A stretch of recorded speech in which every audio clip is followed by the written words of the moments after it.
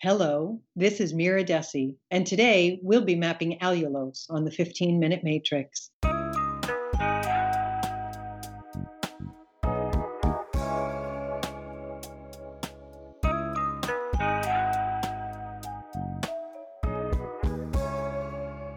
Welcome to the 15-Minute Matrix Special Nutrition Therapy Series, where we're going to dive into the approaches, practices, dietary theories, and healing foods that have been used in the most successful practices across the globe and throughout history. And sometimes, like today, we're talking about disruptive versus supportive food products.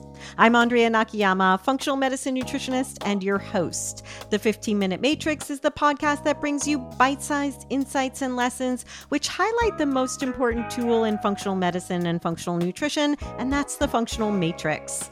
The functional nutrition matrix reminds us of three very important factors in clinical care. Everything is connected, we are all unique, and all things matter.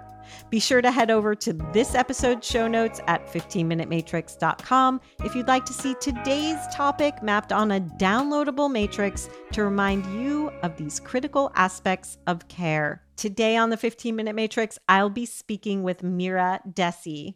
Mira Desi, the ingredient guru, is an author, public speaker, and board-certified holistic health practitioner who teaches how to navigate the grocery store's mammoth packaged food stock to decipher confusing food labels, understand the relationship of food additives to poor health, and to find real food. A holistic nutrition professional and a popular public speaker, she knows that it's not just what you eat, but what's in what you eat. And she's the author of the book, The Pantry Principle: How to Read the Label and Understand What's Really in Your Food. Let's get started with this important conversation with Mira.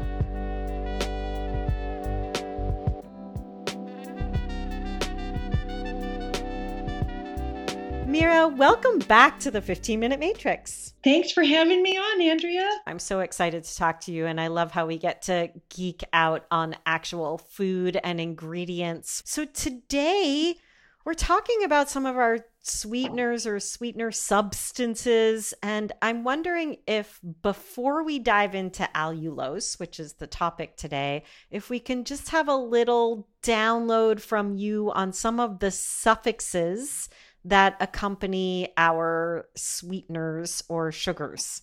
Yeah, absolutely. So one of the things that used to happen is people used to simply say, oh, if it ends in an ose, it's a healthy sugar, because, many of them do fructose and sucrose. And obviously, we don't want to eat them to excess, but if it ends in an ose, it's a natural sugar, it's healthier. And then the ones that we were avoiding were things like, anything that ended in an OL is a sugar alcohol, with the exception of isomalt. And so that made it pretty easy to stay on top of. And unfortunately, part of the reason we're talking today is we seem to be coming up with all kinds of sweeteners that are now ending in an ose that actually don't represent a good choice for health. So we now need to educate our clients a little more deeply about what they're putting into their bodies. So I'm just going to ground on that. When we say something ends in an ose, that's of course like glucose. It's OSE, and we know that in its chemical structure, it has some similarities.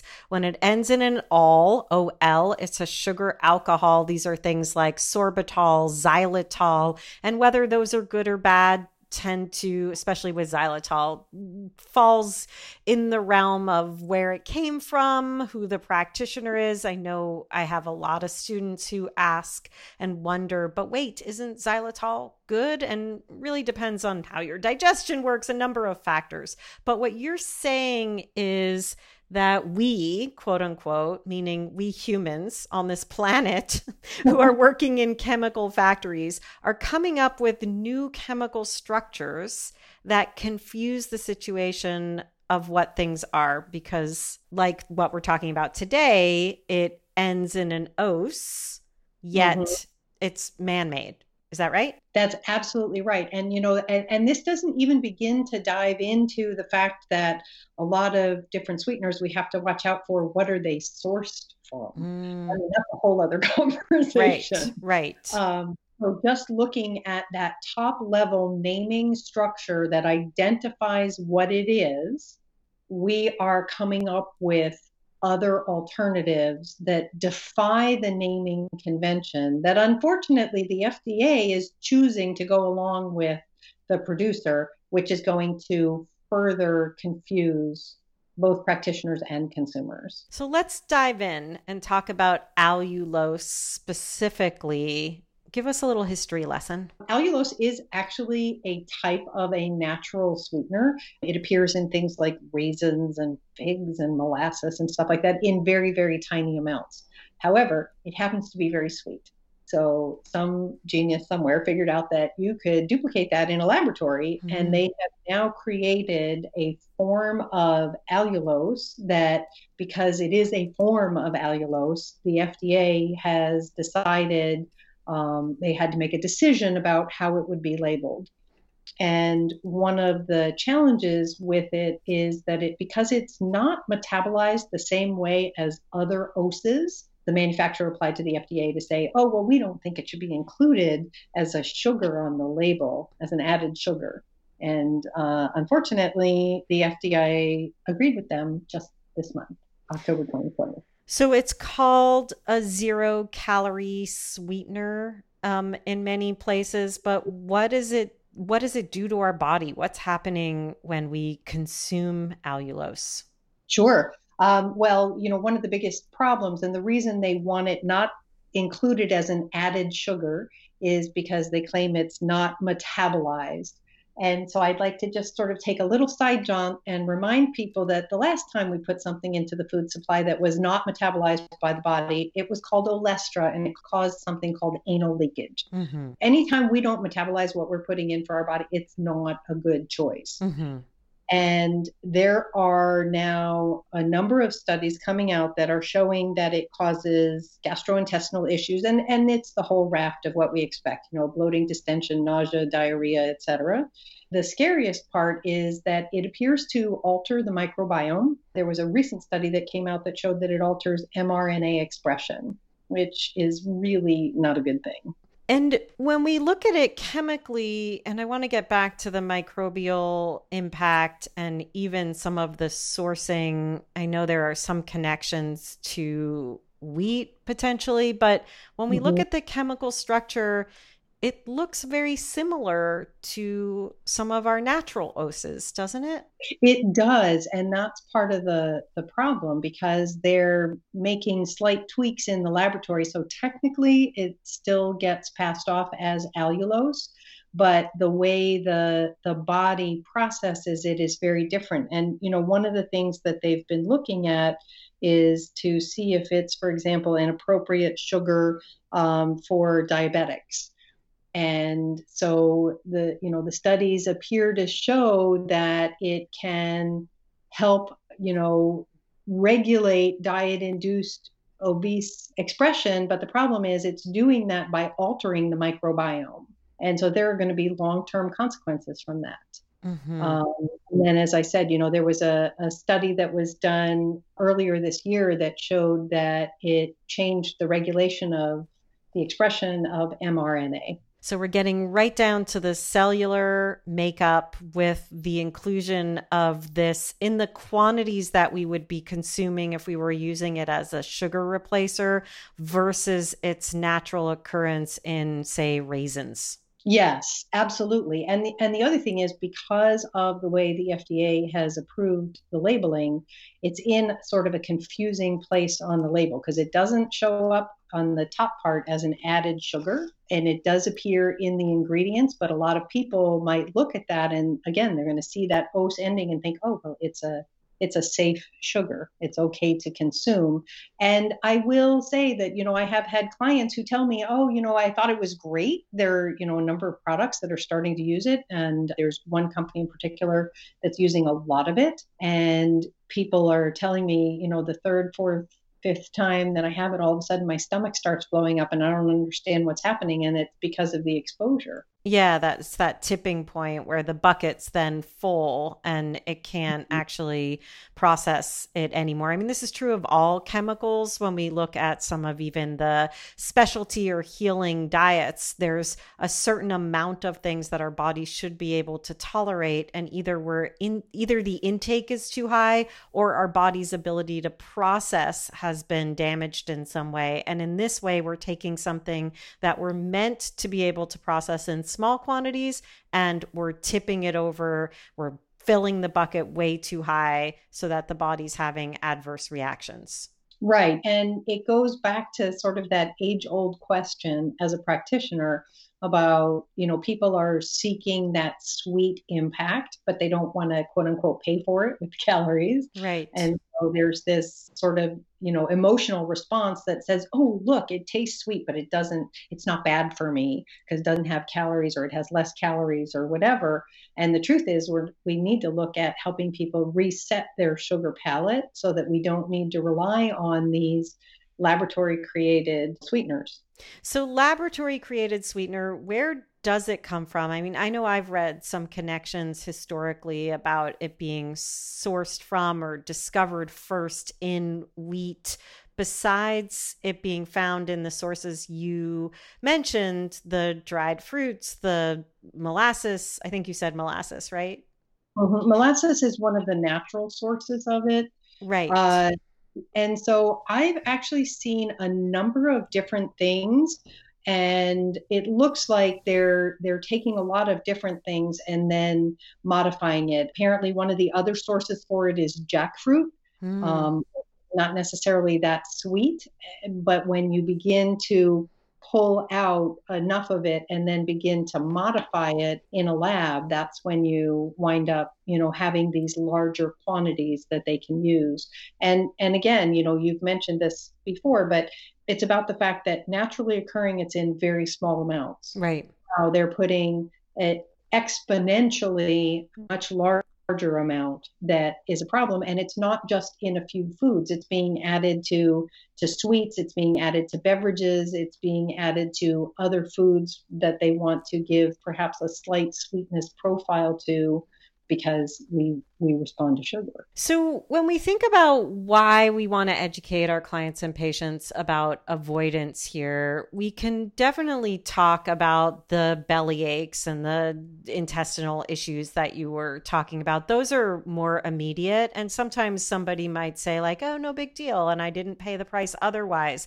But when you talk about microbial shifts and mRNA shifts, these are long term impacts that we haven't yet been able to study and see the effect of. And then we might see downstream issues that we can't even find the roots for. How do you talk to clients about this long-term, out of sight impact on their bodies? Part of the challenge is it's such a new sweetener that there's not a ton of science on it right now. There's Right. there's some, but most of the studies that I'm talking to you about, these are all within the last 6 months. And so we really don't know that downstream effect, although we know from other things that have happened to the food supply that impact the microbiome that anything that impacts the microbiome is not good, because it affects Exactly. neurotransmitter health, it affects the immune system. Yep. Like there's this whole cascade that happens when you mess with the gut. We know that. Yes, we absolutely know that. And so again, it comes back to, something that I touched on just a few moments ago. It's about helping people understand you can reset your sugar palate.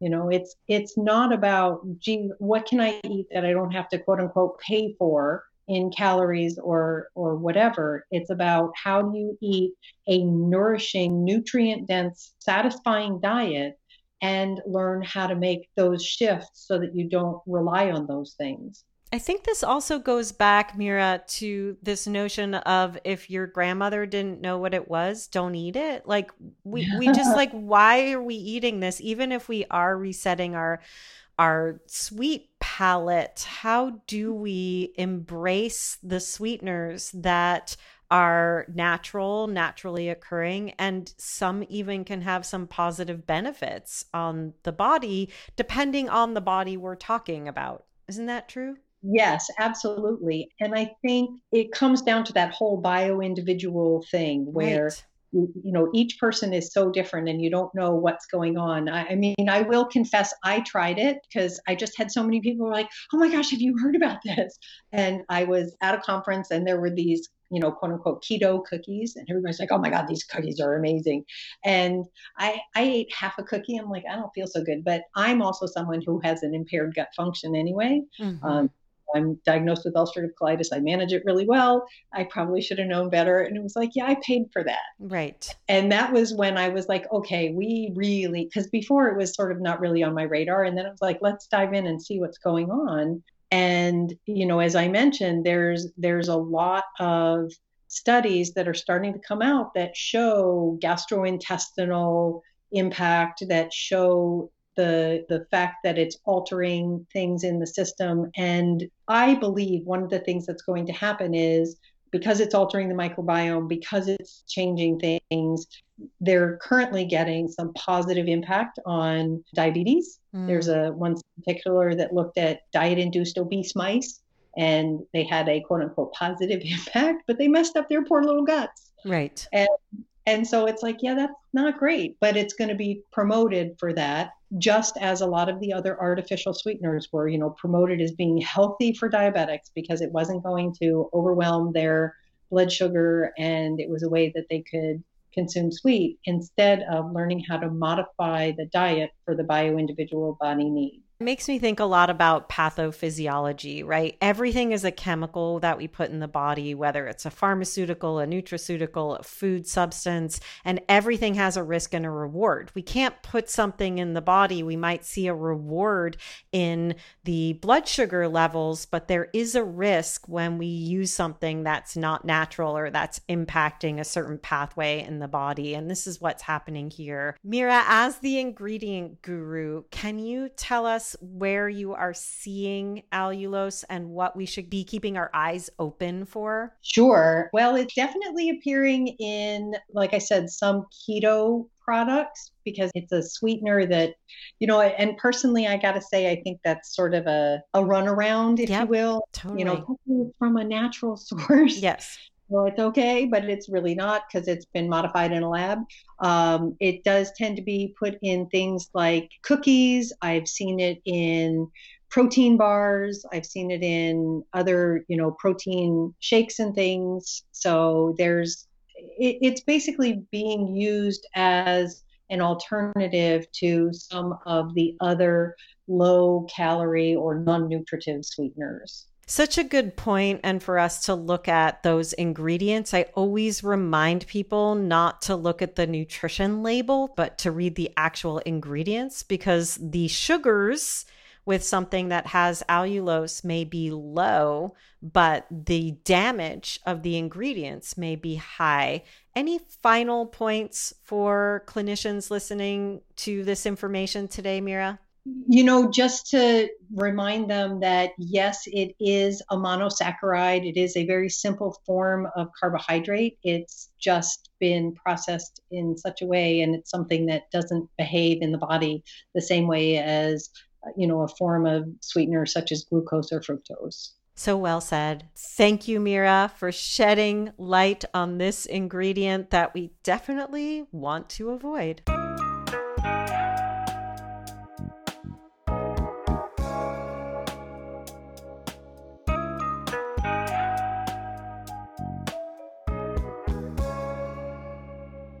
The 15-Minute Matrix is brought to you by me, Andrea Nakayama, and the Functional Nutrition Alliance. Check out the latest in functional nutrition at functionalnutritionlab.com/blog.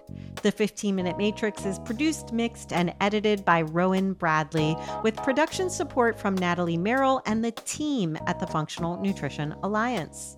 You can find episodes on all kinds of topics with more incredible guests at our podcast website, 15minutematrix.com.